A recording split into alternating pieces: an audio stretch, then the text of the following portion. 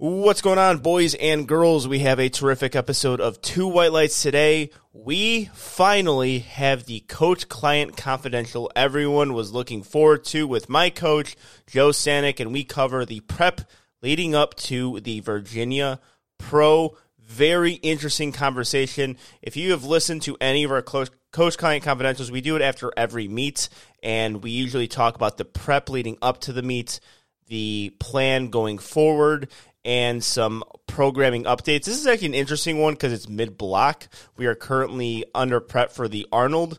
That's going to be taking place the first week of June. So we give updates on that, our philosophies. And this is just a really good show for people who are looking for a really good example of a coach-client relationship. Also, it's great for coaches too. On people who are getting into coaching, people who are trying to learn to the craft. Just an interesting conversation between a coach and his athlete on what exactly needs to be done to improve. And people just really enjoy this episode. I obviously enjoy it because it's, about me. It's about me and my programming, and I always get excited. I could tell Joe always gets excited to have these conversations. It's always fun to do these. People really enjoy them. The ratings for these are really high, and people have been asking for it. So you finally have it. We apologize it took so long. We both got busy. We talk about the intro of the Coach-Client Confidential. About 90 minutes worth of me and Joe talking about powerlifting, coach-client relationships. Fantastic episode. I'm sure a lot of you will enjoy it. But before we get into this episode, got to talk to you guys about Left Floor Bros. Ladies and gentlemen, go to leftfloorbros.com. Follow them on Instagram to check out the best powerlifting merchandise in the sport. They got you covered from head to toe. Dad hats, tank tops, t-shirts, crew necks, long sleeve tees, joggers, shorts, socks. They got you covered, looking great from head to toe. You will look fantastic in the gym, on the platform, and just outside because that's how good Left Floor Bros. I'm not joking. My girlfriend was wearing my sweater from Left Floor Bros. She got a ton of compliments at the bar we were just at watching the football games. I'm not joking. It looks great outside the gym. Use promo code 2WL15 to make yourself look good and also make your girlfriend look good for those of you who have them. Get yourself some Left Floor Bros merchandise. Use promo code 2WL15, the best promo code in powerlifting, to save yourself some money. Also, while you're on there, get some Two White Lights merchandise as well. You're a fan of the show. Wear the stuff. Wear the stuff that the show makes. Also, use that promo code 2WL15. And also, make sure you go to lift.net and get yourself some Stoic gear. Stoic gear is the best powerlifting gear in the sport. I only wear it in the gym and on the platform because it's quality. The knee sleeves, the singlets, the wrist wraps, I love them. They look great, and also they're affordable. You're not just paying for a logo. You're paying for quality when you get Stoic gear. Go to lift.net, use promo code Angelo10 to save yourself some money on Stoic gear. Everything will be discounted if you use that promo code Angelo10. Already affordable gear can be more affordable if you use that promo code. Also, make sure you're going to notoriouslift.com and get yourself some Notorious Lift No Slip Drip slippers. They are coming out with new colorways. They continuously come out with new designs, and they'll look fantastic. And also, of course, they're going to help your deadlift. It is a dual threat. It's like Michael Vick. You look good, and also you deadlift good. You cannot get that combo. It is the best combo you can ask for. Looking good and also lifting a lot of weights. Sign up for the newsletter because those things sell out so quick. And when you sign up for that newsletter, get the colorway you want that's going to match your platform attire, your gym attire. Use promo code ANG15. That's ANG15 to save yourself some money on Notorious Lift No Slip Drip slippers. I'm telling you, you're going to want these slippers. Also, go to Freshly.com, new sponsor alert, Freshly.com, and get yourself some healthy, affordable foods. Powerlifters need to eat healthier. There, I said it. Don't go and have a pre-workout meal of gummy worms washed down with a Gatorade. Don't eat like Gage Carry-On. Eat like an actual adult. Eat like a person who is trying to eat healthy. Eat like a person who's a professional athlete, because professional athletes need to eat healthy.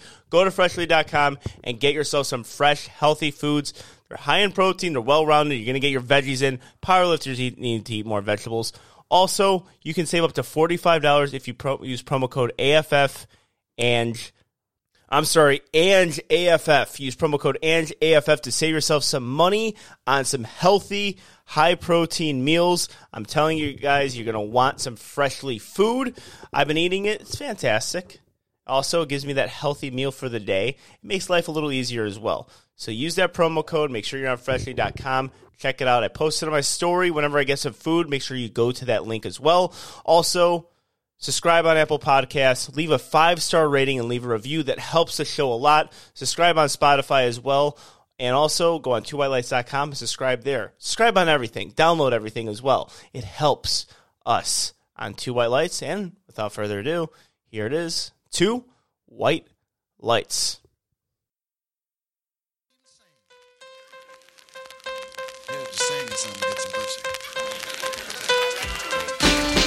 Oh, baby, I like it raw. Yeah, baby, I like it raw. Oh, baby, I like it raw. Yeah, baby, I like it raw. Shimmy, shimmy, y'all, shimmy, yam, shimmy, yeah. Give me the mic so I can take it away. Off on the natural charge, bon voyage. Yeah, from the home of the Dodger Brooklyn squad. Wu-Tang Killer, hubby's on the swarm.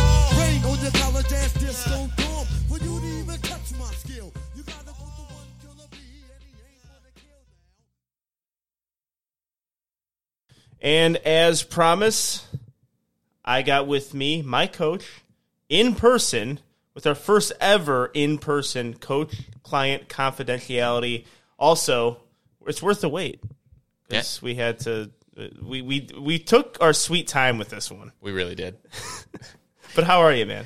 Thank you for coming to Houston. Hey, yeah, I love it, man. I haven't been up here for a while, so it's nice to come down here. It's my first time at Project Strength. Shout out to Kyle and the rest of the team for having us. Mm-hmm.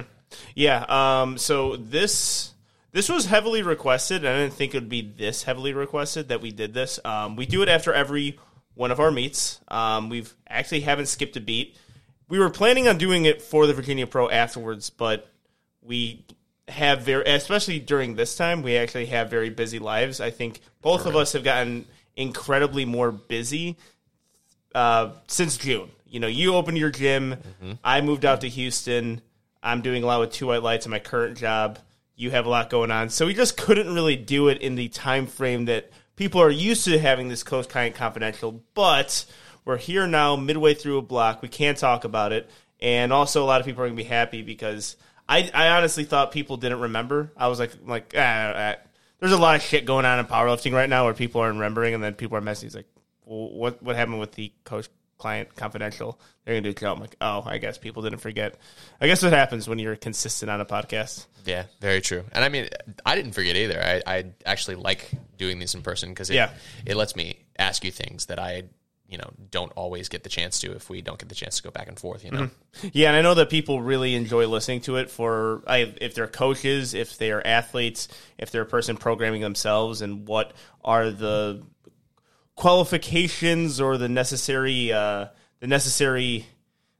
practices between coaches and clients, and also some of the issues that I have or some of the successes that I have can also relate to the person listening. So, rather popular episode topic that we do, and let's get to it. So usually we go into the meet that I just recently did, which is a Virginia Pro, and we always talk about the programming up to it. So can you explain to the people the rationale behind the programming for the Virginia Pro? Yeah. So the biggest thing going into the Pro with this being, at least I would argue, our biggest meet in terms of what's going on, because it's obviously something that's never happened before, and it really is a chance for us to kind of experiment a little bit more, because even though it's a big meet with a lot of cool things up for grabs, it doesn't really mean a ton. Mm-hmm. So, well, then on top of that, I want to point out that when we agreed to it, it was a meet that we both were like, well, there's no chance I'm winning any money, because right. The original roster was Taylor Atwood, Ashton Ruska, Amanda Lawrence, Heather Connor, and then the rest of and then Austin Perkins, Dan Clement. So it was like a meet that was going to be a Shark Tank, and it was just kind of meet to do, and then it turned into like 6 weeks out, like, oh shit, maybe we can win money, and kind of had to pivot certain things. Yeah, so it really was just kind of going to be sort of a down, like, practice type of meet, and then, yeah, actually 6 weeks out is when we really kind of decided, okay, we kind of need to push a little bit harder because there's a chance we could do something cool with this. So that combination of things made for an interesting block. But the biggest difference in this, in the lead up to it, the last push was kind of about 6 weeks out, but we had been doing a lot of work with the SSB prior to, and I had changed. I'm just going to kind of go lift by lift.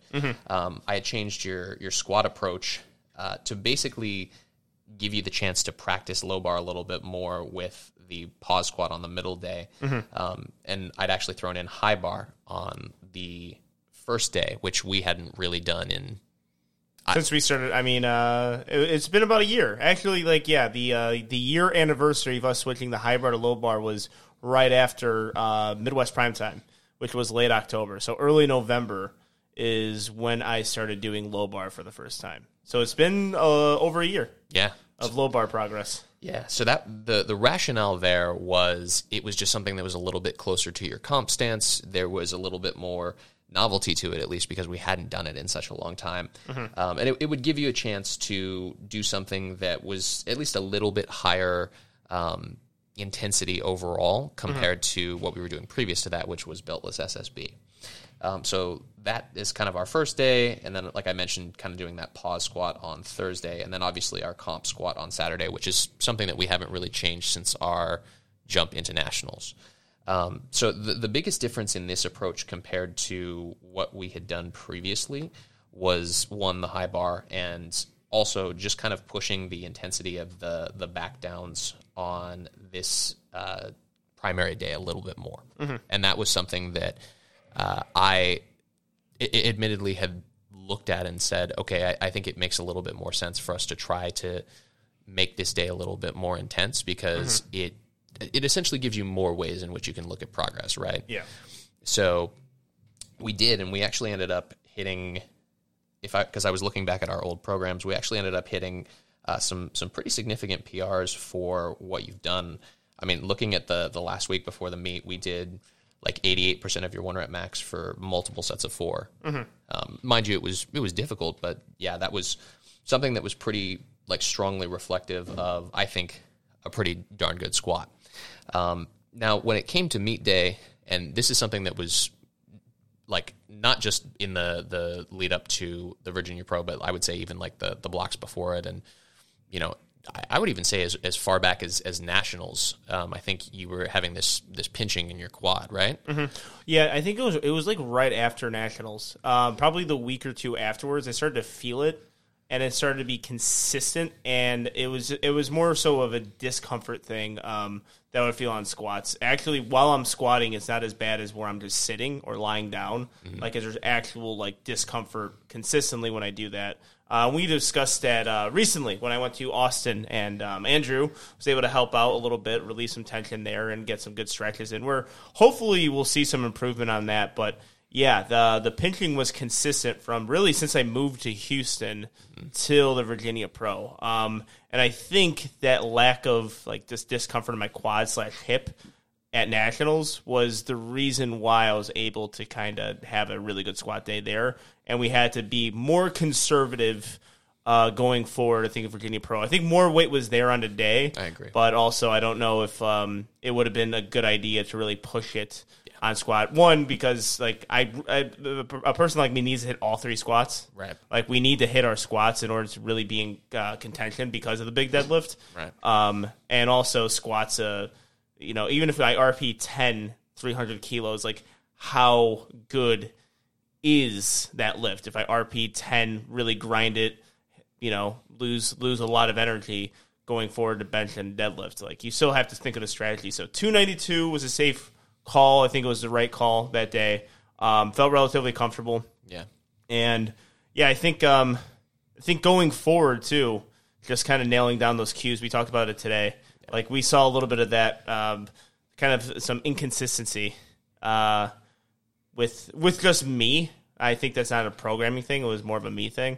Just kind of falling into some bad habits. Yeah, I mean, admittedly, I do think there are some programming decisions that the Virginia Pro taught me based on how you're progressing as a lifter. Because, like, if you think about it, where we came from with your squat originally, like, you know, when we did the Arnold, you squatted just short of 600 pounds, you know, quite easily. And a lot of the work that you were doing leading up to that was also quite easy. Mm-hmm. And it's been that way for a while. We've seen a lot of linearity in your squat, right? So as a result of that, with all of your work being quite easy in what you're doing, I think that you're at this point now where, because your squat is so strong, all of the back off work is actually starting to become a lot more challenging. And, you know, maybe some of those smaller tissues, for one, need to catch up a little bit more. Mm-hmm. So that's partially reflected in the new approach that we're doing, and we can talk about that when we finish, you know, wrapping up this talk on the meet.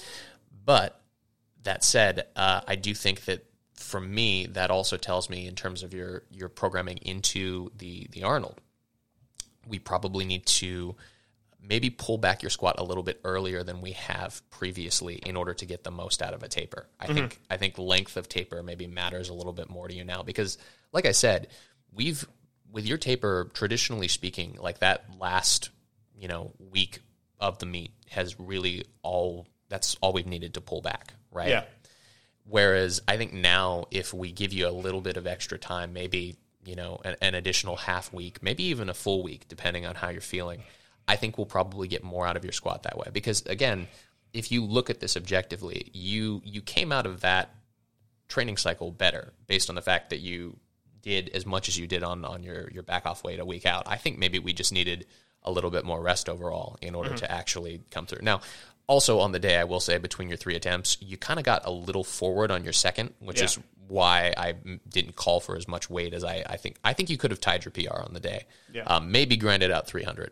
And I might have given you, had the second gone a little bit better, I might have given you more. But the other thing, too, with you being a deadlifter, like, I'm not going to risk you not having juice on your deadlift. Yeah. So that's kind of the big thing that it's taught me. And I think going into, and again, we'll talk about what your approach to the Arnold is like as far as squats go, but I think going into the Arnold, that's kind of going to be the big change overall, is we're just going to pull your squat back a little bit earlier, especially based on how you're feeling. I think we'll probably get a little bit more out of the taper that way, just because, objectively speaking, you're stronger. I think you just need more time to realize it. Yeah, I think so too. And I think we're actually kind of going through the I think typical journey or progression a powerlifter goes through, where you start to improve really well on a lift, and, you know, you kind of hit some roadblocks, and your body is catching up to you. Back off sets are harder, and hitting the top single consistently is harder too.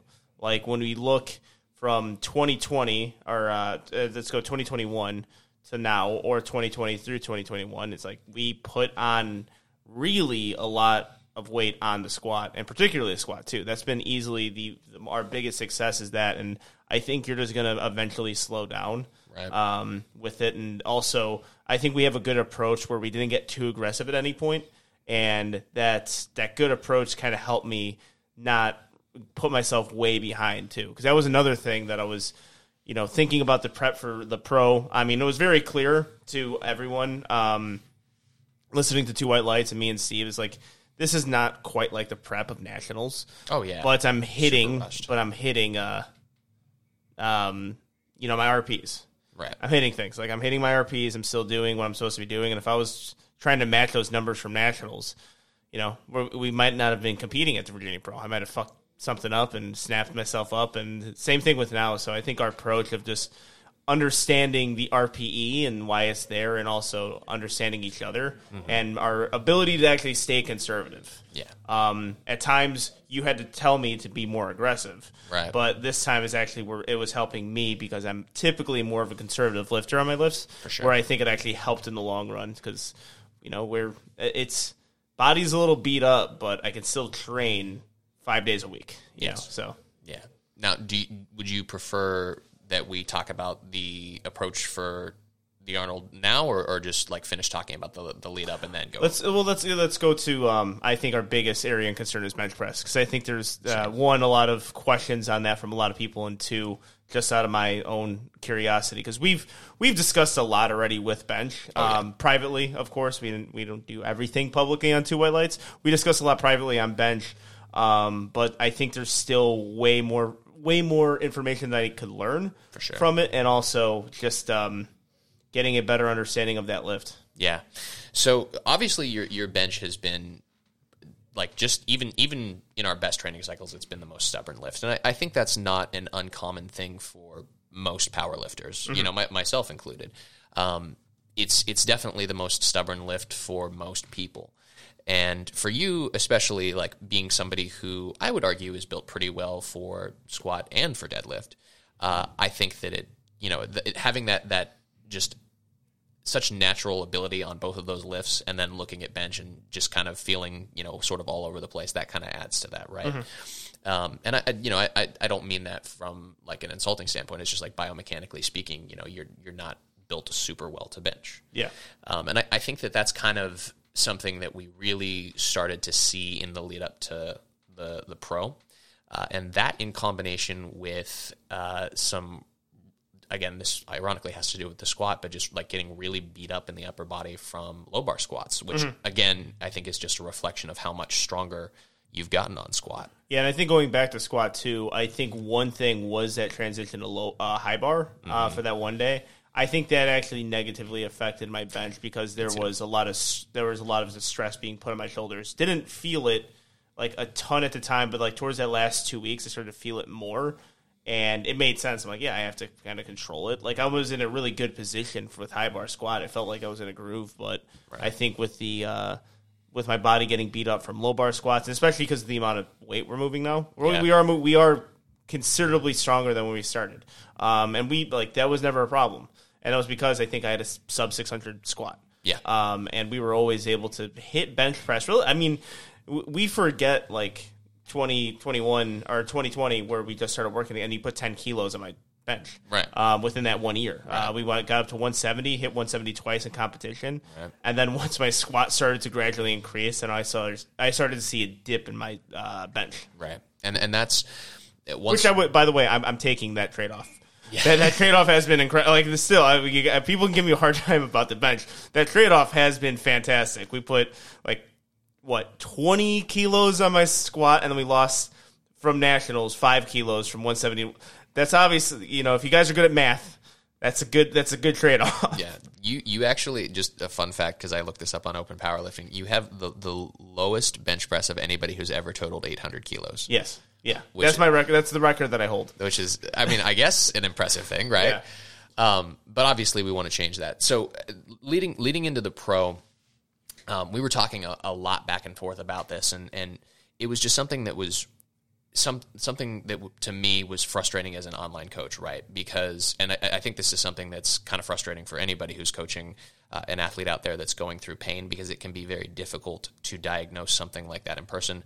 And I say that loosely because I'm not a medical professional, and legally I cannot diagnose things. Just a disclaimer there. But you get my drift. It's kind of hard to see that. So in the lead up to that, it was really frustrating trying to figure out a solution to that being far away. And you just kind of describing, the pain in your shoulder that you were having.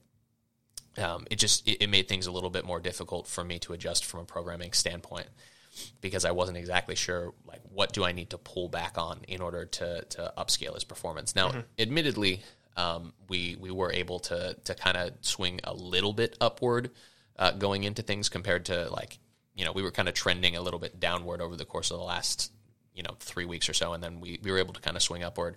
And I think, ironically, the taper that we had, it kind of pulled the pain back a little bit, and this is actually another reason why I think that lends to a longer taper in the squat, because your upper body was less beat up. You had more, capability to actually bench press. Yeah.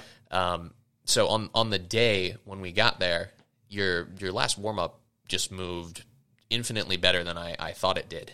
And part of that was that we were able to actually kind of pinpoint, like you were actually able to point to me and say, like, this is where it hurts, and it's that like distal bicep tendon. So that's for those that don't speak anatomy, that's kind of that like upper portion of the bicep that connects into the shoulder.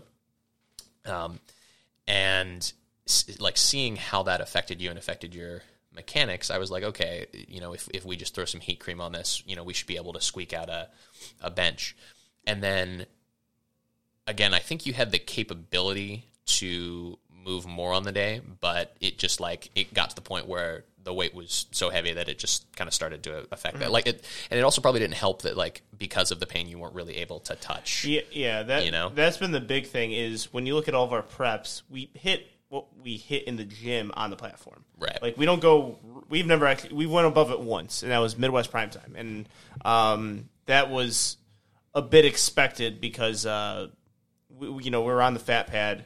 And we could probably, and I was inconsistent on training on the fat pad too at times, because sometimes it's better to train on the shittier the bench press combo rack, but I think we've always been so close in what we hit in the gym and on the platform that I'm like, and that was what 162 was the heaviest I've went in the gym, and it was because of those very same reasons. Like it was a bit painful for me.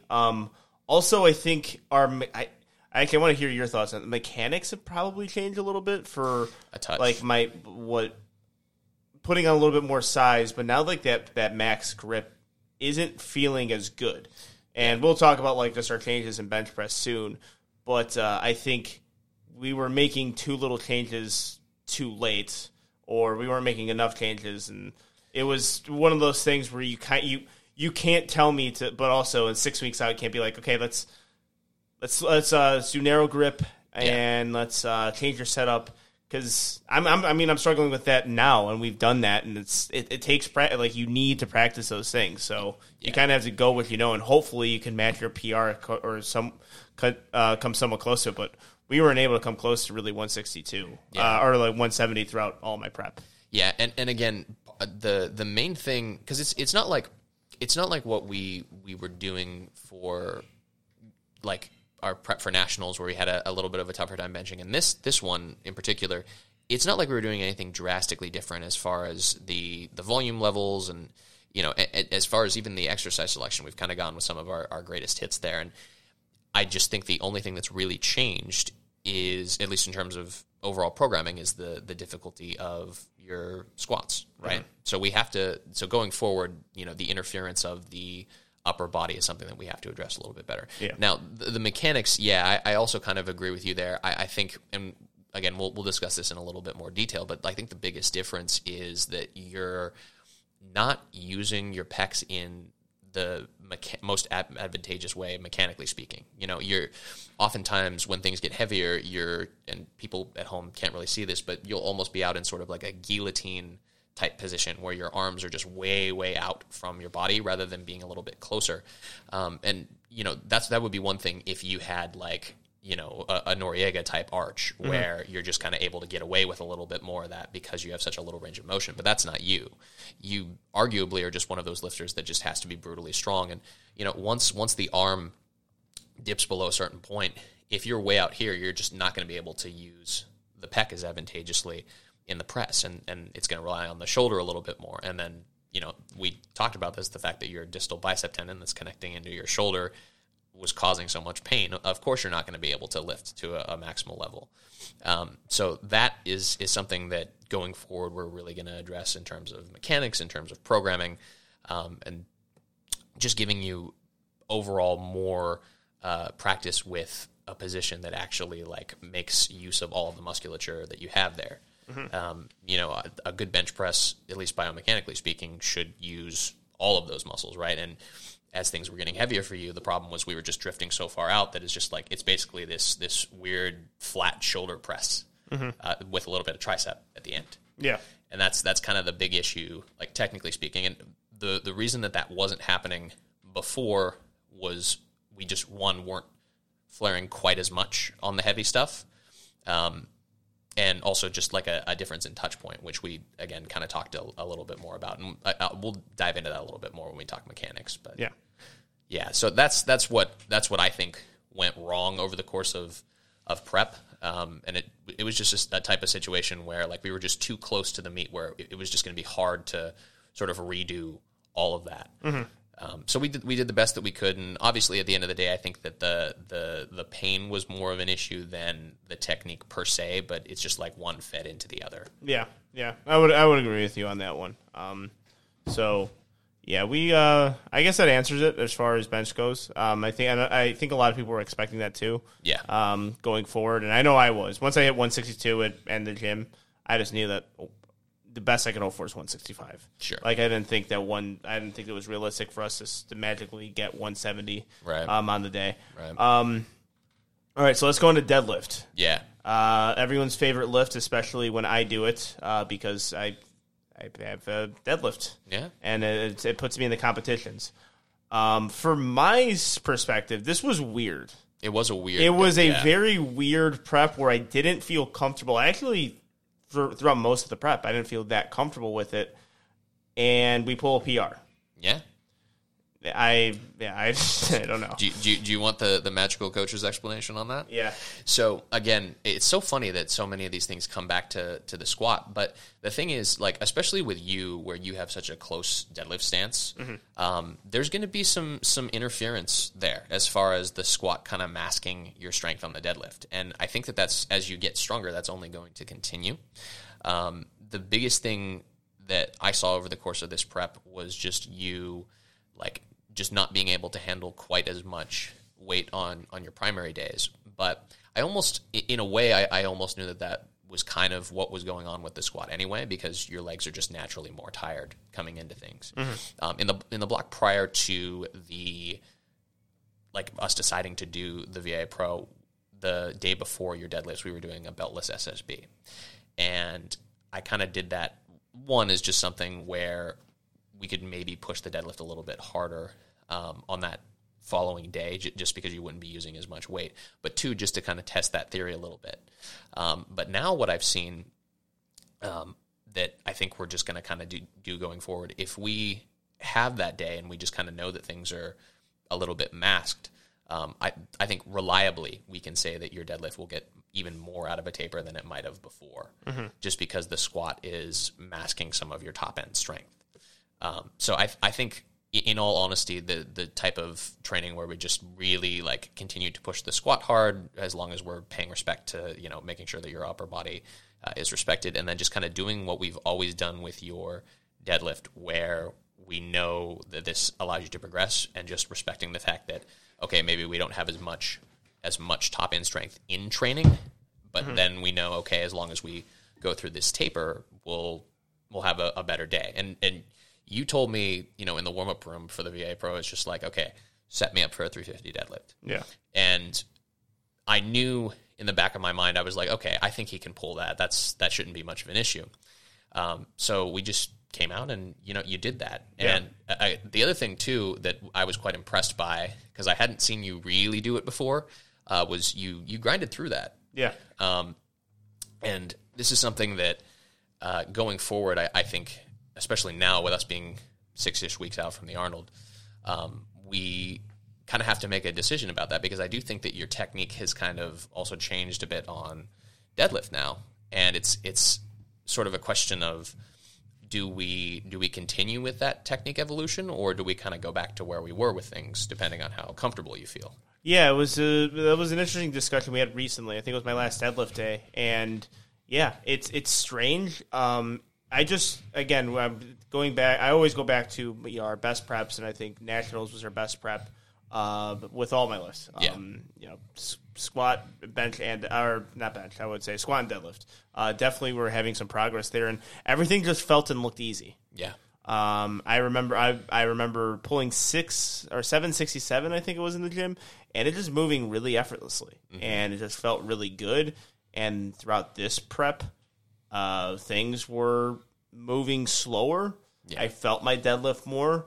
We were able to grind through things, but it's like, well, we were hitting some real big numbers, really effortlessly, so I can only feel regression.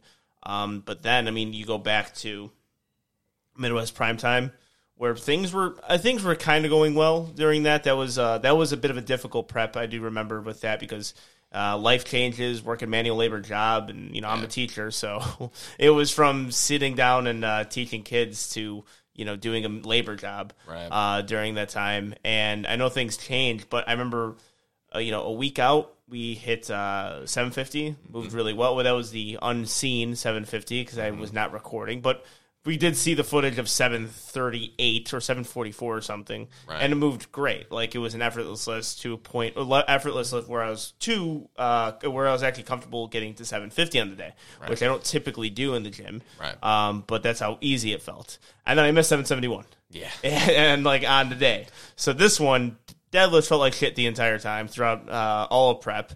Wasn't quite in a groove. Even Steve said when he saw me saying, he's like, you moved 733 at Midwest Primetime easier than you moved 733 at this meet. So now I'm thinking like maybe it's just we have to grind out lifts now and can't make everything look effortless. And really it was like, I still think my top end on nationals was within a 350 to 352 range. I don't think I had a whole lot more on that day. Yeah.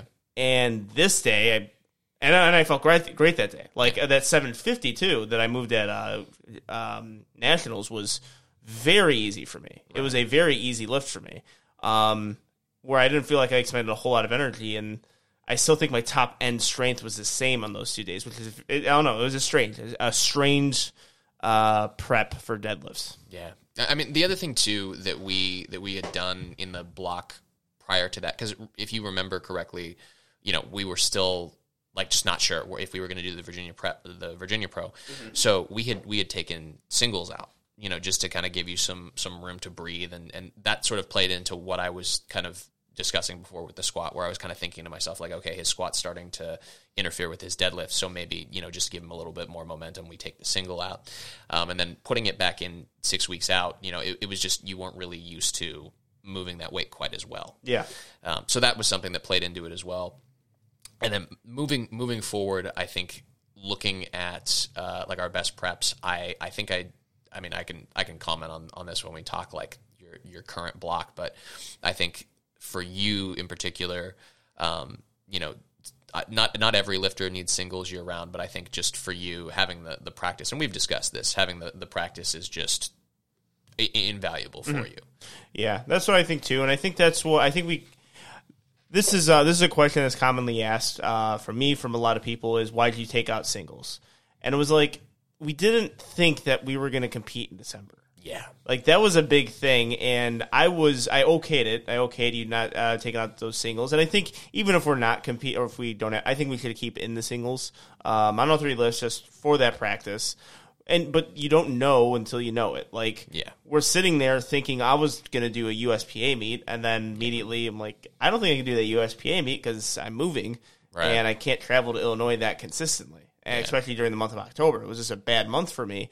And the Virginia Pro falls on our lap, and we kind of pivoted at the last moment there, like from the deadlift bar to the stiff bar to the squat bar to the stiff bar again.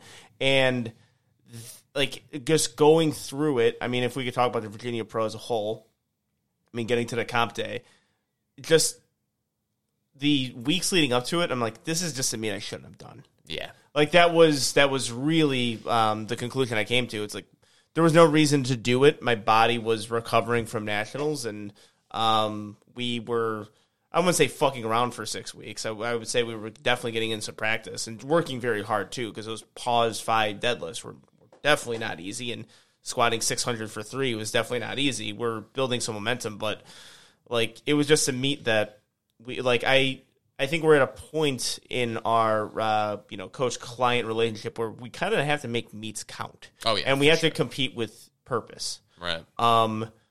Really, it came down to I would regret not competing at the Virginia Pro. Yeah. I would just regret not doing it. It was something that I really wanted to do. And I don't regret it still. Right. Like, even after, it was a down performance, I don't regret competing because it was just such a special moment in my powerlifting career. But like, competitions going forward, it's like we have to have a reason to compete. Like, we have to put If it's like very similar to Ultimate Warrior, people will be like, well, that was a very important meet for us because we were competing with a purpose of very similar to what Noriega did recently. Yeah. 9-for-9 day, 8:17. You just wanted to get some platform practice and also move some second attempts and see if his second attempts could be 8:17. That was very similar to what we did at Ultimate Warrior. Like, put a cap, and if we could put a cap on 800, we can possibly push up until 8:15, 8:20 at Nationals. Yeah. So that was competing with a purpose too. It was a good thing to do for us, and I think going forward, I just can't take a meet like just to take it. Yeah, just because. If correct me if I'm wrong, but had you not done the Virginia Pro, would you have been given your pro card? Yes. Okay. Because we got top 3 at Nationals, but I mean, you're kind of on the fringes there, and we didn't even know what the fuck pro cards were when we decided. Like, right? We didn't know this would become a thing. Yeah. When we decided to do the Virginia Pro and we signed up, we didn't know what was lying for us. Again, and also I was just thinking that we could just kind of coast into the meet and like not take it too seriously. Yeah. And then people dropped down like maybe we should take it seriously because there's some money at stake here. But there was no weight class battle there. Yeah. It was just kind of a third meet that I typically don't take. Yeah. And even though I think we're gonna have to get used to competing 3 times a year, it's just it wasn't the best timed meet for us. Yeah, I agree, man. I think that the thing that sucks about a rushed prep, like I know that there are some people out there that like 6 weeks is like 6 to 8 weeks. That's all their prep is. Yeah. And I don't know, maybe like that just might speak to the way that I program, but I don't know. I think usually like 12 weeks is, I think, a good solid prep for a meet. Yeah. Maybe a little bit longer, maybe a little bit less, depending on the person. But having that flexibility to be able to kind of, get used to what you're doing, to actually like accumulate a little bit and, have a sort of understanding of how your body is currently interacting with your own training. I don't know if 6 weeks is always the best for something like that, particularly for you, who we've always kind of traditionally done those longer preps. Yeah. And I think as you become a more advanced lifter, you almost need longer preps because, for one, your body just cannot sustain longer periods of intensity. You're stronger, so you get beat up quicker. So you need to, work up and into that a little bit more. But beyond that, like in order to make progress, your body just needs more time to adapt, right? Yeah. So I think that's something I think that's a lesson that we can take away overall and just kind of say, like, if we don't have a long enough period of time, it's either we decide, okay, this is literally just, we're going to do this for fun and we'll put a cap on this, or we don't do it. Yeah.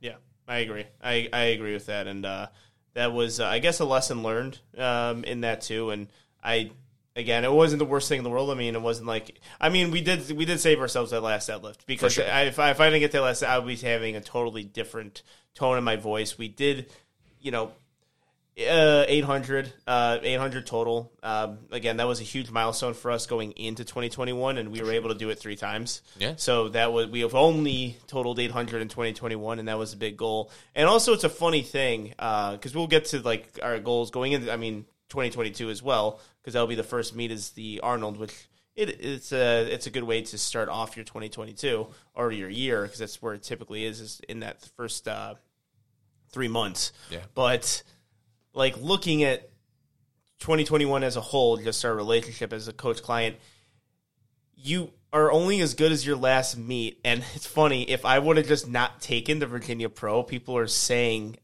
we're having a whole different mood about my year, because it was easily, not even close, the most successful year of powerlifting I've ever had. Really? And it was much better than our first year coaching and with our relationship. And our first year was incredible. Yeah. Like, you got me to being a top 10 lifter, and I was outside of that, and actually legit top 5 lifter in 1 year. Yeah. And we put like 50 pounds or 50 kilos on our total, went from, a 730 to, possibly to 7. We totaled 777 in Midwest Prime Time, but I think we could have got 785-ish if we would have just put in a regular third attempt. Yeah. Because we reached for the all-time world record at the end. And then the following year was even better. Like we put a lot of kilos on the total. We improved in lifts, and we got top 3 at nationals. Big goal for us. Perennial top 5. Totaled 800 was the first goal. Actually tied the all-time lift world record. Yeah.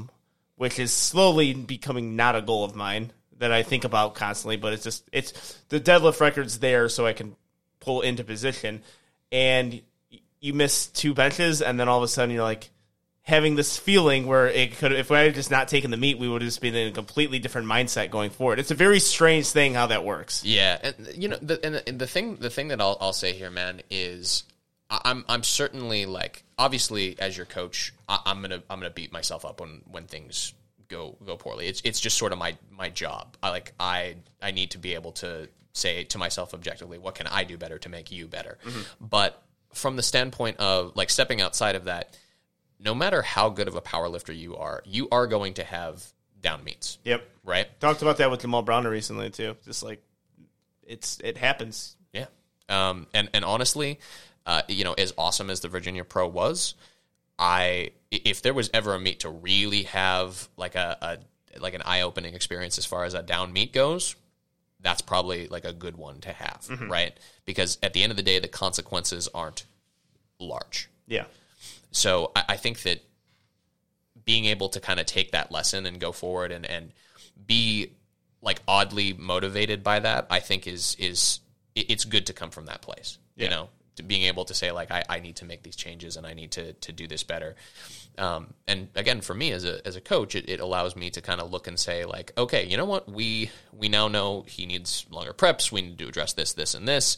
At the end of the day, like if we just kind of keep doing the same thing over and over, and you just constantly have success, like yeah, that's great and all, but then like it's going to make it that much harder to pivot when you inevitably do have that. So I would rather learn this now and be able to make the adjustments and talk about these things and just allow for continual progress. And that's ultimately what we're getting out of that. Yeah. Sure, having something go poorly is never what you want, but at the end of the day, if it means allowing to like build yourself back even to a higher standard, then, it's at least good to get something out of it that way.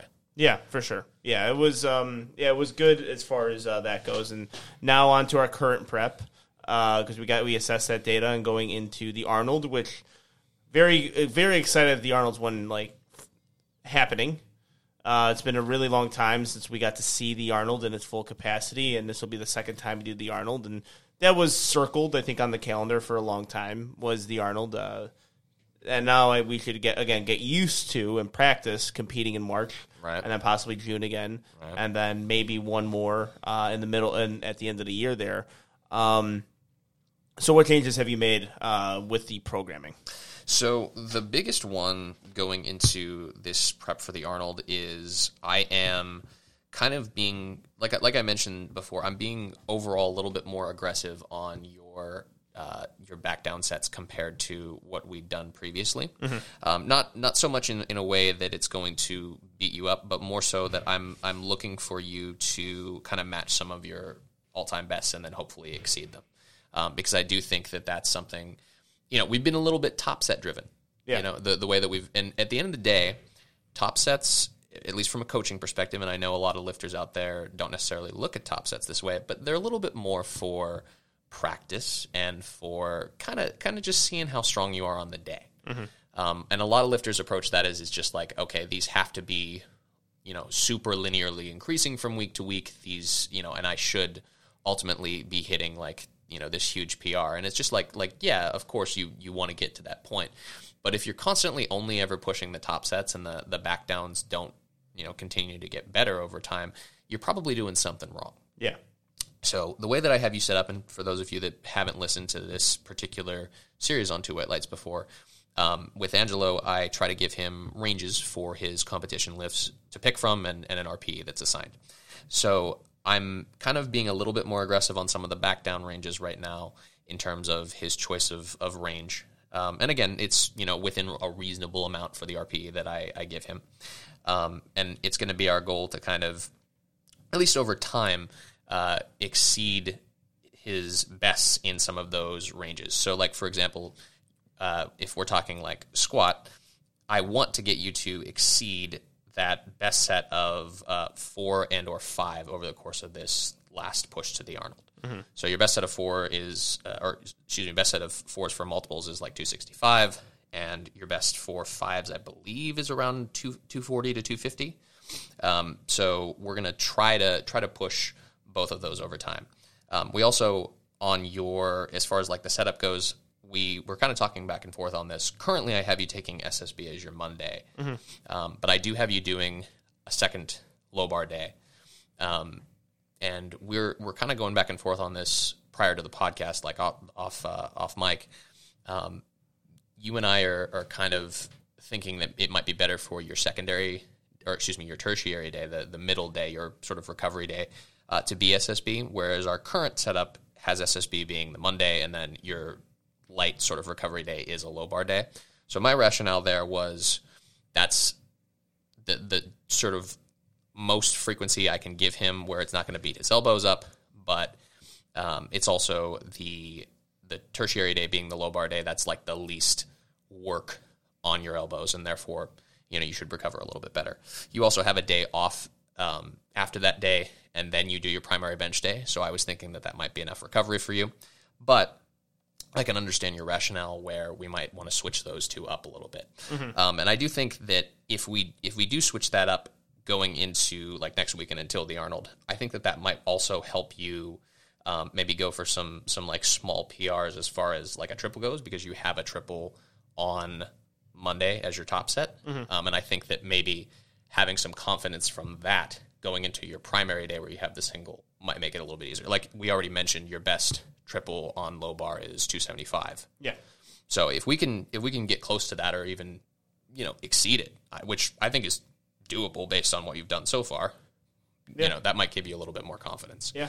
But the biggest thing is just making sure that we're balancing pushing that while also prioritizing the recovery of your upper body from those squats. So that's kind of the approach there, and the biggest change is that the volume is kind of toned back just a little bit in terms of the overall percentage that you're taking on the drop sets, and the actual like RPEs that we're going to be taking aren't going to be quite as intense through the full 6 weeks. It'll kind of ramp up a little bit slower in comparison, just because again your body needs a little bit more time to adapt, and that way you won't be as beat up. Now, bench press, which I think is what everybody wants to hear the most about. The biggest change, which is funny, by the way. Yeah, I know. Like, right? That's how we go. That's actually how we've became good powerlifters, though, right? Yeah. Like we've gotten so good at squat and deadlift, where people are like, okay, if he just figures out that bench, he could possibly give Delaney, Nori, and Russ a rerun for the money at nationals. But it's only until the bench is figured out. Yeah. Believe me, I've been racking my brain about this too. So I'll start off number one with the mechanics. So I'll speak a little bit on the squat here because, again, we talked about this. The upper body is kind of affecting that. We're making sure technique-wise on the squat that we are a little bit more even. Now, don't get me wrong. I'm not the kind of person that acutely is like, form is instantly going to hurt you. But I would imagine that over time, if you accumulate things and just don't have the best of form, I could see certain tissues being a little bit more overused. And obviously that's kind of where we've gotten to with like the distal bicep pain on the one side, as well as that quad pinching. So I had a chance to assess Angelo in person with the help of my general manager at Game Day, who is an athletic trainer. And we had the chance to really take a look and see like what was going on. And something that we kind of determined is that Angelo's been having an issue where the bar is just super uneven on his back. Mm-hmm. And as a result of that, it's just been beating up your upper body a ton. So I think, just with prioritizing the technical changes that we've talked about that are going to help you keep it a little bit more, even on your back, as well as just kind of prioritizing those like smaller muscle groups that'll help you stay a little bit more even, having enough internal rotation on that side, strengthening the tibia, just different things like that, so that you're able to get into a position without really beating up that tissue, is going to help a lot. So that's ironically something that's important to bench press, is it's because it won't beat up your upper body and also your lower body, but because it won't beat up your upper body as much, that's already going to help. And I think maybe it's a little early to assume that, but I think that's been showing as of late. Now, the other thing, and this is kind of the most important, we touched on this just a little bit, is the actual mechanics of your bench press. Yeah. So we talked about the fact that sort of wide grip, flared position has really just not been allowing you to use your pecs. And you don't have small pecs. They're definitely like not lacking in muscle mass. So we want to use them. So we, again, just assessing you in person, couple of main changes. Number one is just allowing him a position that kind of mirrors scapulohumeral rhythm, which is just basically a fancy term that your bench just naturally matches the natural like protraction and retraction of what the scaps do in a press. And then the second thing is getting you in a position where you can use leg drive a little bit more optimally. So before, you've kind of had this like slightly more tucked position, and that sort of feels tight, sure, but I would say for the majority of lifters, like just because you get into a position of hip extension doesn't necessarily mean that you're actually tight. It doesn't mean that you're actually driving hard into the floor with your legs and able to transfer it, up the kinetic chain. So we've moved your foot position a little bit, gotten you in a position where you can actually, use your legs to put yourself on your traps a little bit more. And that therefore allows you to kind of, like we talked about, use that sort of rhythm when it comes to the scaps. The cue that I've given him is kind of like I'm getting him to raise his chest towards the bar compared to just moving his arms. And then the last one, which we kind of concluded only after trying that cue out, was using a more narrow grip. Yeah. So that one I think is going to be the big one because it's going to allow him to use his pecs a little bit more, keep his arms in a position where he actually is like placing some stretch on the pec, whereas before, with his arms being out in this guillotine position, he's not really stretching the pec as much, and therefore it's just not involved as much in the press. Whereas now, with that closer position, it's going to allow his pec to actually fully, stretch and be a part of contributing to the movement. So all of those things together are kind of our big, like, mechanical changes. And yeah, that admittedly as a coach, like I think to myself, like, this is a lot of changes at once, right? But we've been practicing it for long enough where I think that it's only going to pay dividends now that we've had like actual time to accumulate with it, different things like that. Then as far as the programming goes, I would say the biggest change that I've made, besides just making sure that the majority of your training is happening in these sort of moderate rep ranges, which have traditionally worked the best, your intensity on your bench press is actually up. I'm sure you've noticed this. Yeah. The main reason behind that is I think that we, number one, just come into some of our workouts almost a little bit, not necessarily recovered, recovered probably isn't the word that I would use, but you just, the weight that you're touching just isn't heavy enough. So the pattern just doesn't feel quite right. So the biggest change is his sort of secondary bench day that happens on Tuesdays. He's got some ascending sets that are at a given percentage of his 1 rep max, and he's essentially trying to find an 8 RPE. So they're doubles for this block. They were triples for the previous one. And then once he finds that, so he's going up by 2.5 kilo increments, has a limited number of sets. Any sets that are left, he drops 5% off of that. So it's all, relatively intense overall, but the weight itself that you're touching isn't like too taxing. So that's kind of the key and sort of the theme with your training right now is that the overall weight that you're touching is a little bit higher in terms of percentage of your 1RM, but on certain days it's not beating you up as much, whereas before it was just, frankly too light. And that's kind of the biggest change. We also moved your primary bench day back compared to what we were doing for the VA Pro. So it's a little bit closer to the end of the week, which we had traditionally done before, but again, like just based on how far or how quickly we had to shift into pro prep, we didn't really move that around as much in the microcycle. So that's kind of the big thing. I also have you doing a little bit more pause work than you were doing previously, just so that you can kind of feel that. And honestly, your estimated 1RM, which again, obviously estimated 1RM isn't like the biggest deal in the world because it's an estimation, but seeing that go up over time is something that as a coach, you want to see. We saw a big jump this week in comparison to what we've seen over the course of the last few weeks. Like I think it's up, what is it? Like this week compared to last. Like, yeah, it's up about 10 keys compared to like this time in prep last one. So I think we're seeing good stuff there. And I think as we accumulate more volume in those sort of good intensities, which, you know, for the majority of powerlifters, like somewhere in the range of like 75 to 85% is where most of your training volume lives. So as we accumulate more in that range, I think we'll continue to see big changes when it comes to your bench. Yeah.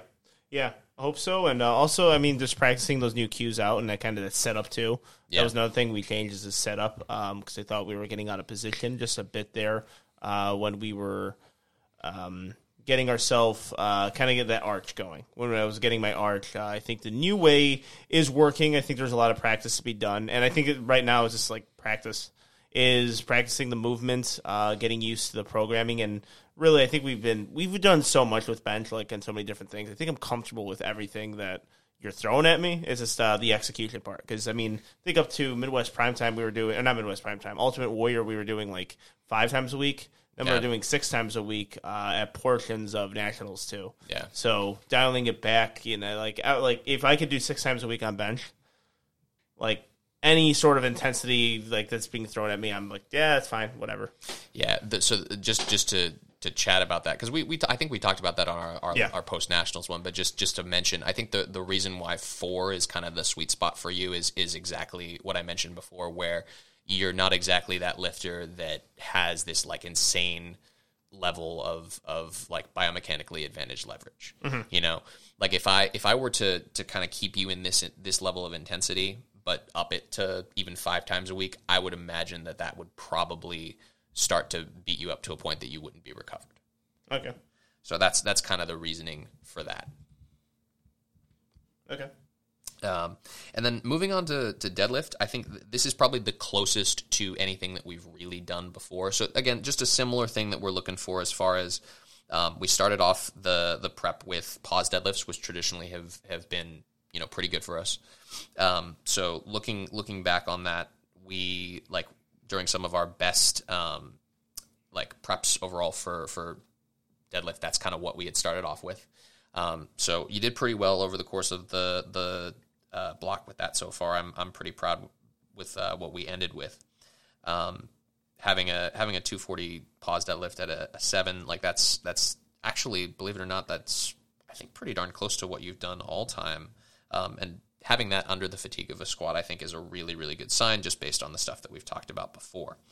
So the big goal over the course of this particular block leading up to the Arnold is to now transition your back offs into normal comp deads and to really push those. Mm-hmm. So I'd like to, like you did 260 this past primary deadlift day as your sort of top rep set after the single. I'd really like to see those, you know, come as close as we can get to 300 as possible. Yeah.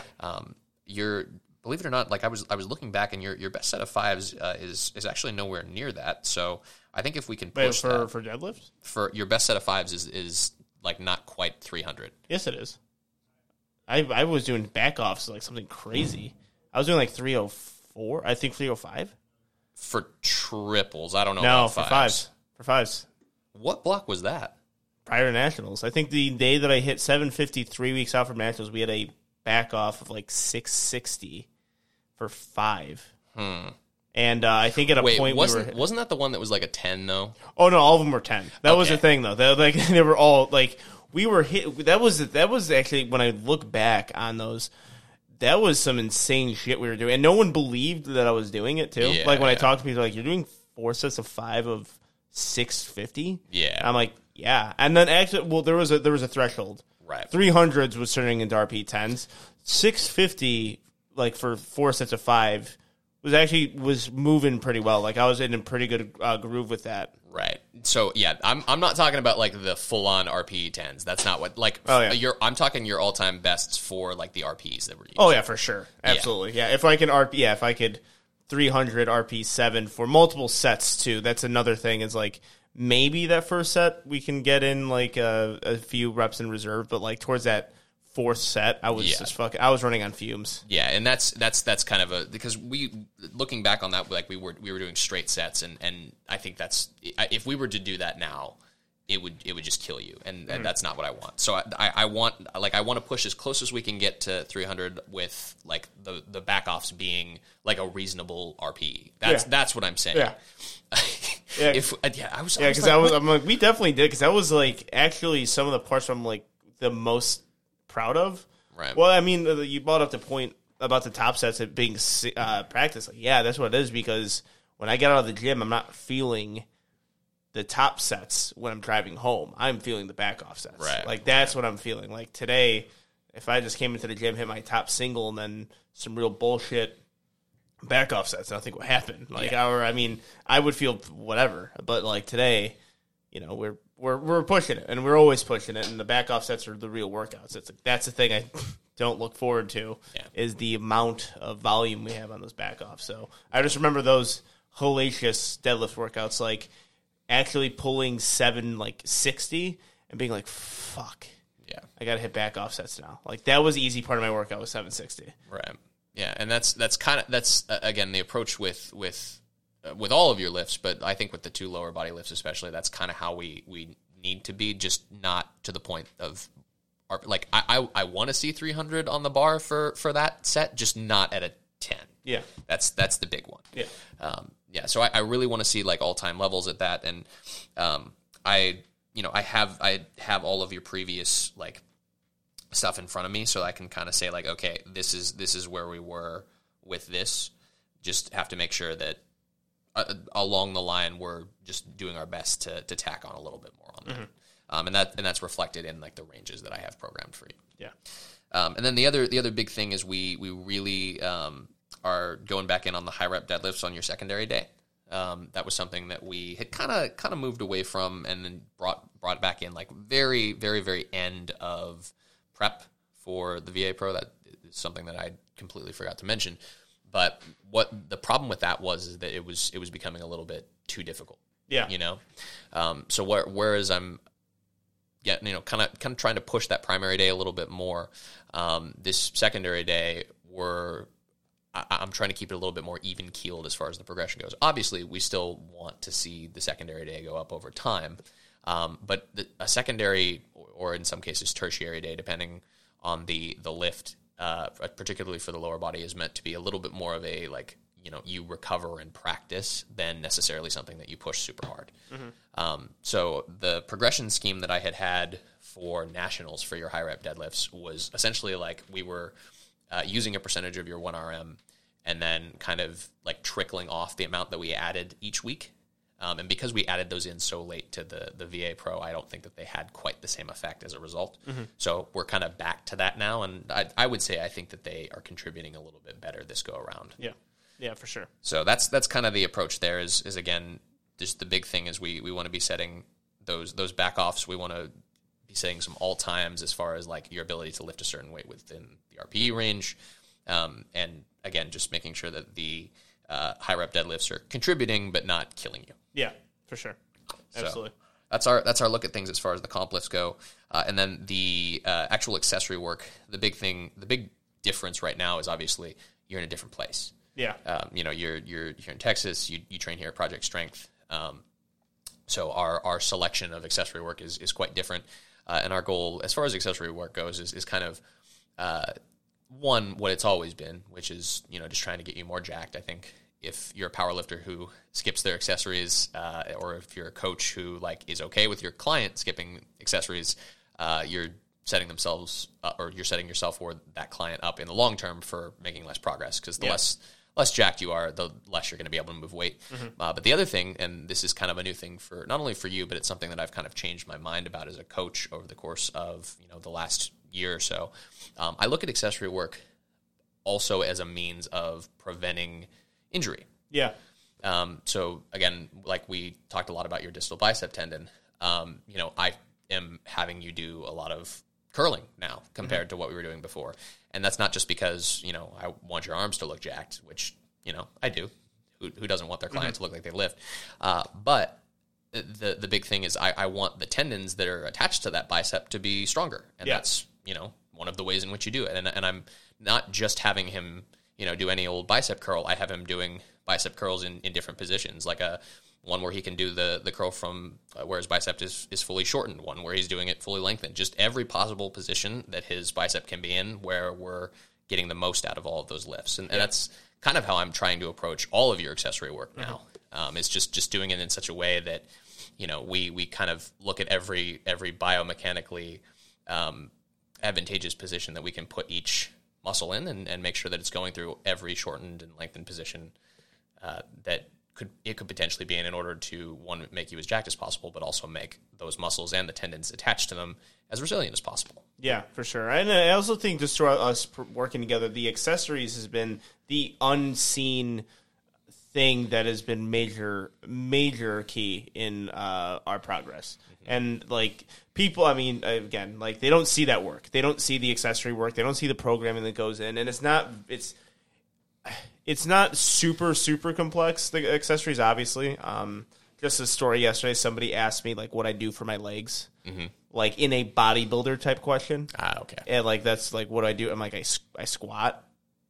Like I squat. Like I think that's a big reason why my legs are big. Is like, wait, that's all you do? I'm like, no, I do accessories, but it's not like I'm doing accessories to make my legs look bigger. It's to make them stronger so I could transition them to squat. And like, again, people ask those questions because they're, and like in that sense, it's kind of vanilla. But it's the accessories. There's a point to them, and it's to make me better at powerlifting. Also, you know, like the more muscle you have, the better you are at powerlifting. But that's just so many. That's the questions I get a lot of. That people are like, "Do you do accessories? Yeah. Do you do it as a just squat, bench, deadlift?" I'm like, "No, guys, I'm not filming all of my accessories because I'm not doing that. Like, I refuse to do it because it's just too much filming. Because we do a lot of accessories. We do a lot of different accessories that don't yield a good camera angle. True. We do a lot of accessories that just really I don't want to record because they're, you know, I'm not going to record all my sets of bicep curls, right? You know, and dumbbell bench and incline bench, like all these things that we're doing. It's just. But I still have seen like the massive going back. How I looked where we started, which I was a put together person. You know, I had a history of weightlifting and did a lot of bodybuilding movements prior to getting in powerlifting. You know, PH3 is a program where you are doing a lot of accessories to make yourself look good and put on a lot of muscle.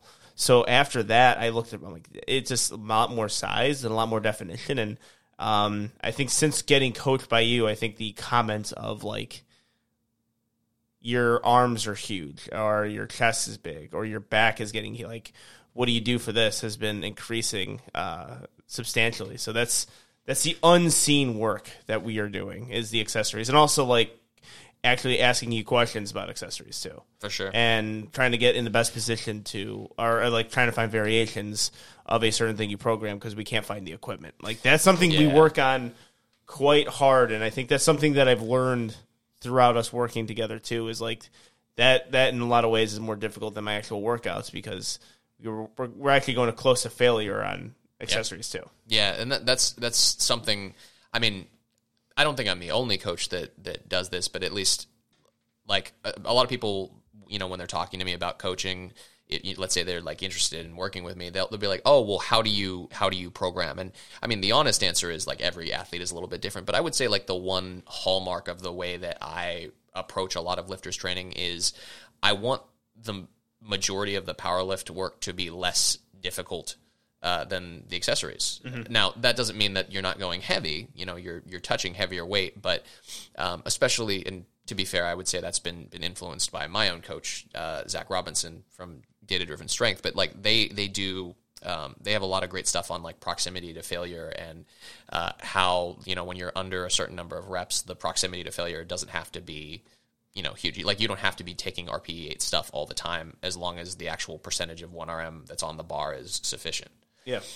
So that's there's not a lot of like hallmarks of the way that I approach every athlete's training, but I would say like that's probably one of the pillars that I use when it comes to programming. Is it, you know, because you can adapt with lower proximity to failure when it comes to the power lifts, we should then push the accessories a little bit harder because that's going to allow you to grow. Like there's more data showing that generally speaking, you know, you're probably going to need to push accessory work a little bit harder in terms of the proximity to failure.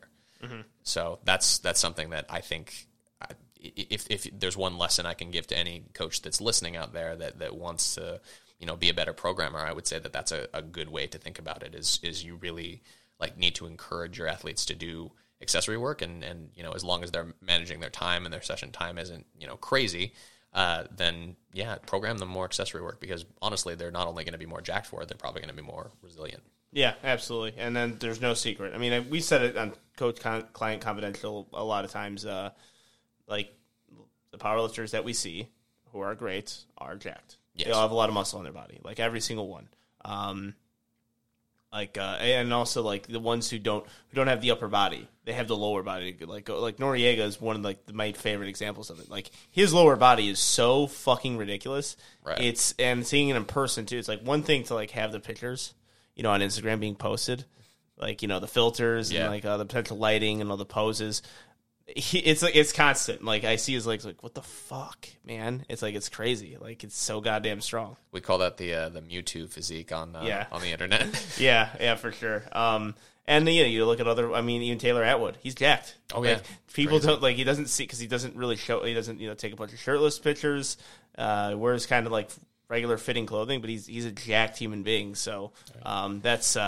Anyone getting that lesson today is you heard it here on Two White Lights. You got to hit your accessories, put on some muscle, and you're going to be a better power lifter. And there's evidence out there across the weight classes and the genders. Look at Jesus, for example. The most put together super heavyweight. Exactly. He's a super, but he's just insanely jacked, ridiculously so. Yeah, that's an excellent point. Yeah, the female weight classes too. Yeah, they all look like they lift a lot of weight. Yeah, all of them look like they are the strongest. So we have that. Now you want to end up with the goals, correct? Or set some goals, or? Yeah, I mean, I think we kind of already talked about it, but I think that the biggest thing over the course of this, the way that, and you can't see this right now because I haven't laid this out. That's another thing that I've kind of changed recently, is I program things on a week-by-week basis rather than just kind of laying the block out ahead of time and making small changes.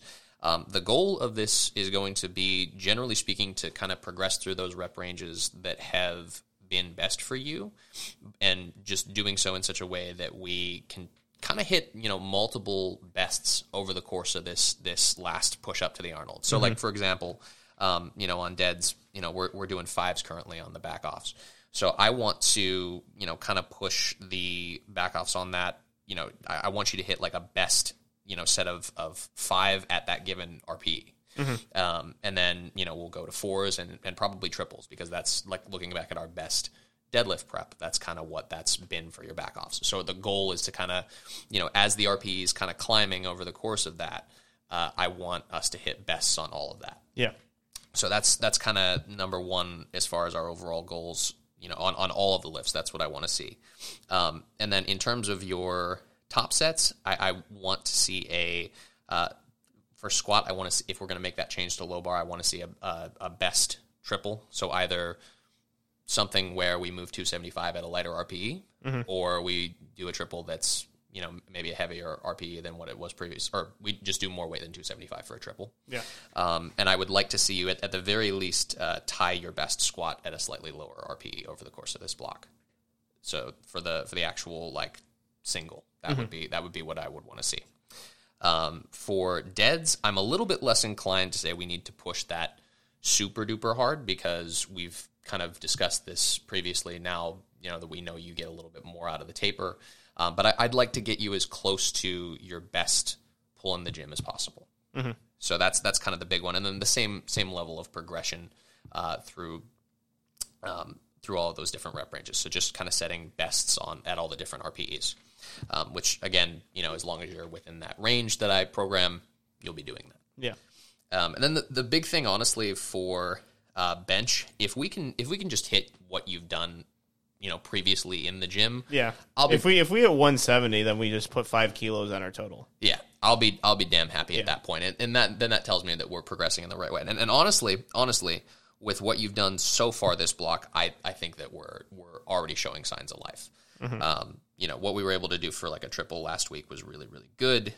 You moved 142, which honestly was a difficult number for you in the lead up to the VA Pro. You moved it quite easily. I mean, obviously it's your rating of perceived exertion, not mine. But I don't know. Looking at comparing it to some of your sets that you've done with around that range, I think maybe you might have ticked that up just a little bit compared to just because you're feeling a little bit iffy on bench right now as far as the RPE goes. But if you compare the bar speed to some of the stuff that you've done, I would say bar speed wise, it looks lighter than what you rated it. Yeah. And like I said previously, our estimated 1RM is ticking up nicely. It was in the 150s for a little while, and now it's getting closer to 170. So our big goal is to be able to touch 170 for at least one single on that, and then. Yeah, we kind of already went over the best top sets. And then the last one, and this is the most important goal, is just keeping your arm and your quad pinching as healthy as possible. Yeah. That's the big one. So there's some additional work that we've gone over together in person as far as keeping things healthy. Andrew, my athletic trainer friend, he's obviously helped you out there. He actually he was begging me to come here today just so he could work on you again. Mm-hmm. He just loves doing his manual therapy stuff.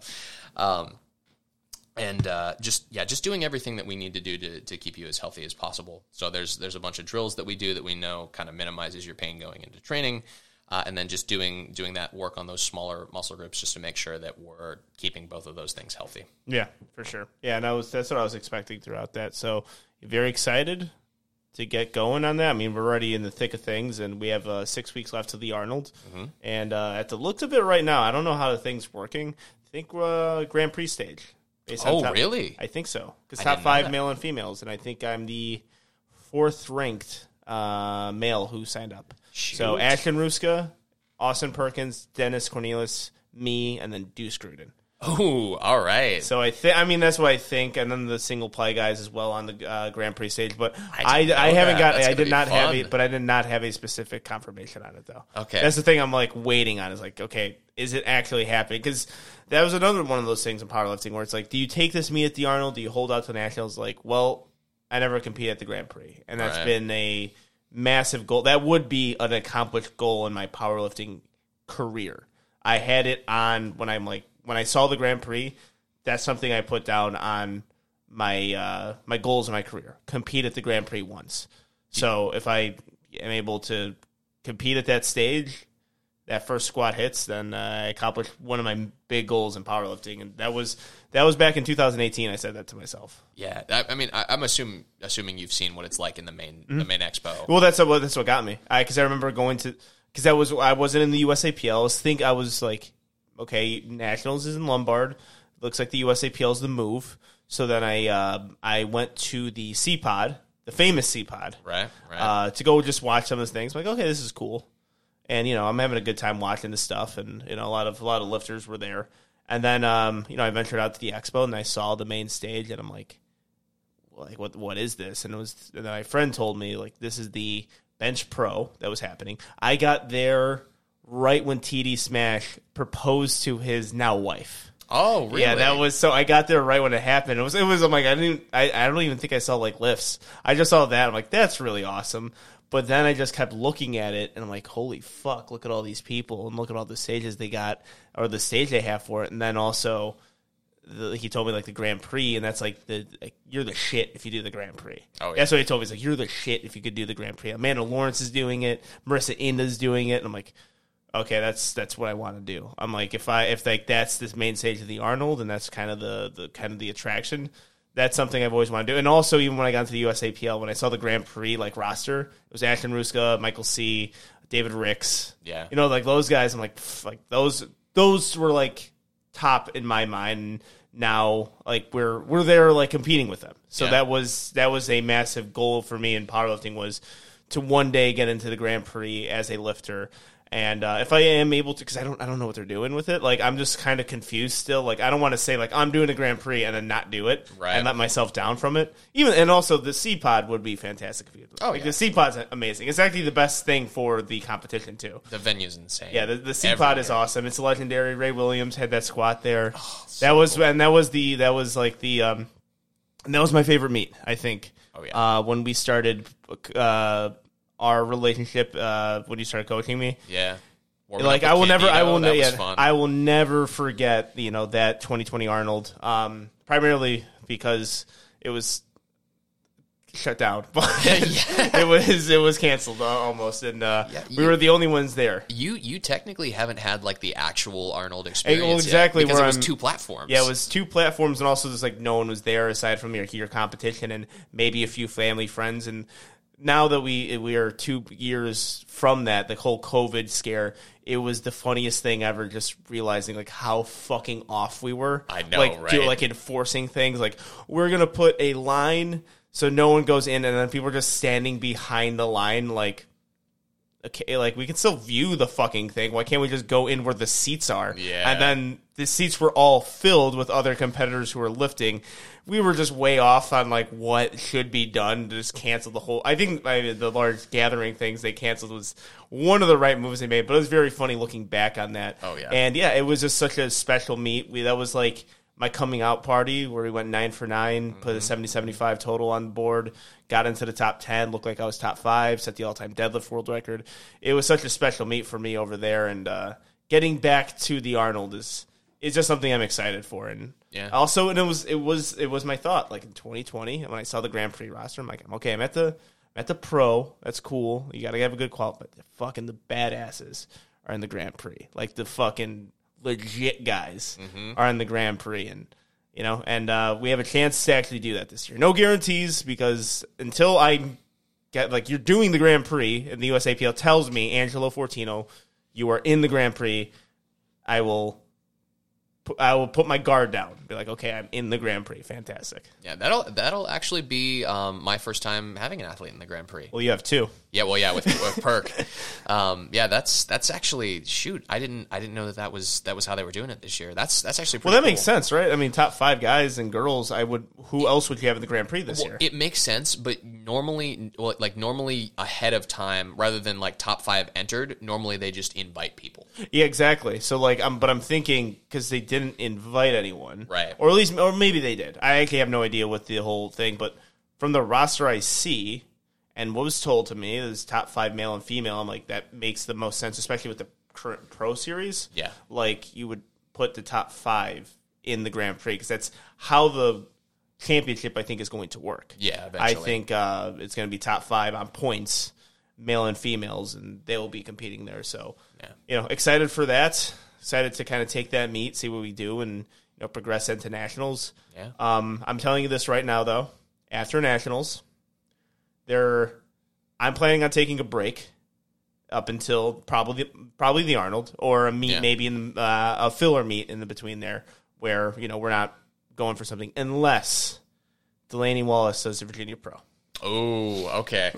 You heard it here, Delaney. I hope you're listening, buddy. Yeah, if he does the Virginia Pro, because I know he's doing PLA, and I'm very happy he's doing PLA, because we won't have some schmuck winning 83 and representing our country, and with a 750 total, we'll have a legit guy winning nationals and going to worlds. Right. So we'll have that, and I actually think he's going to help Team America sweep IPF Worlds, which I'll be very excited for. And people listening, like I'm okay with PLA. I'm okay that people are competing, and also I want to see America kick ass.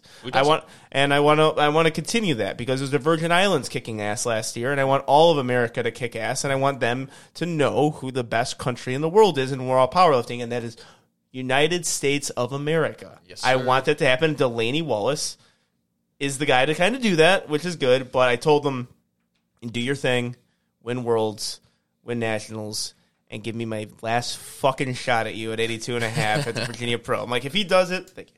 If he does it, awesome. If he doesn't do it, then we're taking that long break. But that's the only way I'll do the Virginia Pros, if Delaney signs up for it and is down, and I get, because I'm 0 for 3 on him. I lost 2019, which I wasn't even aware that he existed in 2019, but he beasted out then. I thought maybe I could win the regular session, but he beasted out and actually got 6th in 2019. 2020 Arnold, where we thought our main competition was Candido. Right. You thought that. I definitely didn't think that. I'm like, that Delaney Wallace guy got 6th. Yeah. Honestly, my worst scouting report. Yeah, because I was like, Delaney Wallace, I think I said on the podcast, I'm like, guys, don't sleep on Delaney. This guy got 6th at nationals. Admittedly, he really, like, from nationals to the Arnold, he jumped a yeah. decent. Like his total was. Oh no, and he had the same progress as me, but he was starting with a bigger total. Exactly. Like we had the same exact progress, and then nationals was the big one, Right. and if he misses that last that last deadlift was the kicker there, and Yeah. like he beat me on that too because I forgot the entire competition. Yeah. I didn't even know he beat Cruden. I'm like, wait, did I beat Delaney? Because I was assuming Right. Sean was second, Right, And I yeah. had no idea he could even take which makes no sense because he missed 2 squats, I think, or Yeah. he didn't have the squat day, and I was like, I just assumed he was second. Like it was in the mind like, oh, Nori is always second. Like you're Right. competing for third. So when they told me I got third, I'm like, did I beat Delaney? What the fuck? And they're like, no, you beat Gruden. I'm like, what did Delaney do? I'm like second. I'm like, shit, god damn it. So had he missed his last deadlift, we would have been pulling for second and not third. yeah, for sure. And but he hits his lifts. He goes 8 for 9, 9 for 9 consistently, and that's the old like for the plans of 2022. That's the plan. 2 meets. 3 meets if Delaney does the Virginia Pro. Yeah, and I couldn't agree more with that. It's just got to be, as you evolve and get stronger. I do think that just another like coaching lesson is you probably should just do less meets because you need more time to make proper progress. Yeah, unless you're Ash, who doesn't really take those. But here's the thing: he does it smart. He takes like a good 6 attempt meet. Yeah, and that's something like I would like to do. right. Too is like go to meet lift as a guest lifter, hit some RP8s on the platform, and then go and maybe hit your back off sets at the gym or something. Yeah. Like I think platform practice and all that stuff. Like what I was thinking is like for bench press, like the practicing the competition holds, like and all that stuff. Like, but I mean, actually, I am in the greatest state for that. Yeah. We are in the great state of Houston, Texas, where meets happen seemingly every hour. Yeah. So we can do that for 2022. But Joe, it's been fantastic having you here in person. Our first in-person interview together. Yes, sir. You are joining the likes of Russ Orhe, Brandon Petrie, Derek Thistlewace in-person interviews. That is quite the company to be amongst. It is a very strange group. Yes, sir. And you're in there. So I'll be talking to you probably soon. My shit's going to be sent to you. Yeah, so I would assume tonight. Yeah, for that. And good luck with everything. Also, I don't know. I congratulate, I think, on Game Day Barbell the last time we talked on the show. But after being there twice, congratulations, because it is one of the best facilities, if not the best facility I've been to in powerlifting in my life. And I can say that with confidence. It gives Surge a run for its money. Well, I highly appreciate that, especially you comparing us to Surge, because I know how much you love that gym. Well, if I'm being biased, it's better than Surge because you guys only have Alico. You guys only have Alico shit and USAPL, IPF shit. So, like, it already beats Surge just in my personal bias. So you have my title. I mean, hey, I'll take that, man. That's a high endorsement, and I really appreciate that. Hey, you heard that, Surge. If you want to win me over again, take out all USPA shit. Just take out all of it and then just make it mostly a USAPL gym. Your business will hurt tremendously. You'll lose a lot of money, but you'll get a shout out on a podcast of me saying that you're the best gym in the world. Yeah, we really put a lot of our heart and soul into that place, literally building it ourselves, and we're only improving it. Like, since the last time you were there, we got like 4 new machines for the bodybuilding side. Yep, so. And we got a brand new deadlift bar. Not that you really need one, but, Unless someone wants to roll in. Yeah. So that's cool. Two White Lights is back on its, we're back in the positive lights of untested powerlifting. Yeah, so I know. We're comeback already starting in 2021. We were or 2022. We were canceled for most of 2021. Now we're back in the positive views, and their lights have shined on us. Yes, so deadlift bars, squat bars, they're fantastic. Yeah, guys, we love them on Two White Lights. Oh yeah. But yeah, the thing that I'm most excited about coming up, though, is the meet that we're having that you and Steve are commentating. Yep. Which I can't wait for. We've got some heavy hitters doing it. I was glancing over the roster. Do you know Sean Mosier? Yeah. So he's not exactly retired, but he hasn't done a meet in a while. So he's doing our meet. We've got Charlie Yang doing his comeback meet. bunch of just really... Is Kai still doing that meet? No. So we decided to do the Boss Barbell meet that's a little bit closer to him. It just makes more sense with the timeline for Nationals. Yeah, that's what I was thinking. Like, I saw him on the roster. I'm like, okay. I'm like...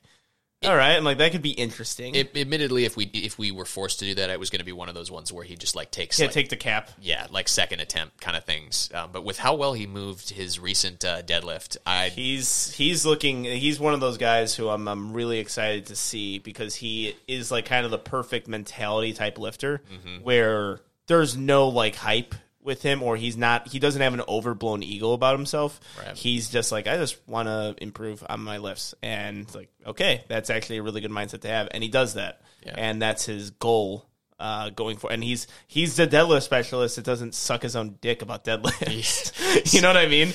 Like, well, the other deadlift specialists we've been seeing in powerlifting, where it's like, I'm gonna be the best in the world. It's like, you're good at one fucking lift. Shut up. And then Kai is. He's an unofficial American record holder. Right, he deadlifts over 800 pounds, and he really doesn't talk that much about his deadlift. He shows all of his lifts, and his main objective is to get better at powerlifting, not just deadlifting. So his gym calls him God's favorite, and it makes me laugh every time I look at his comments, because it's literally just that a million times. That's favorite. That's pretty awesome. I did not know that.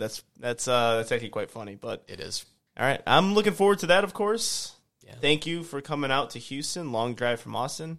Drive safe home. We'll sir. see you definitely very soon. You're, of course, an unofficial co-host. So whenever we require you to come on, you have to come on. That's required. All right. We'll see you guys next week. Peace.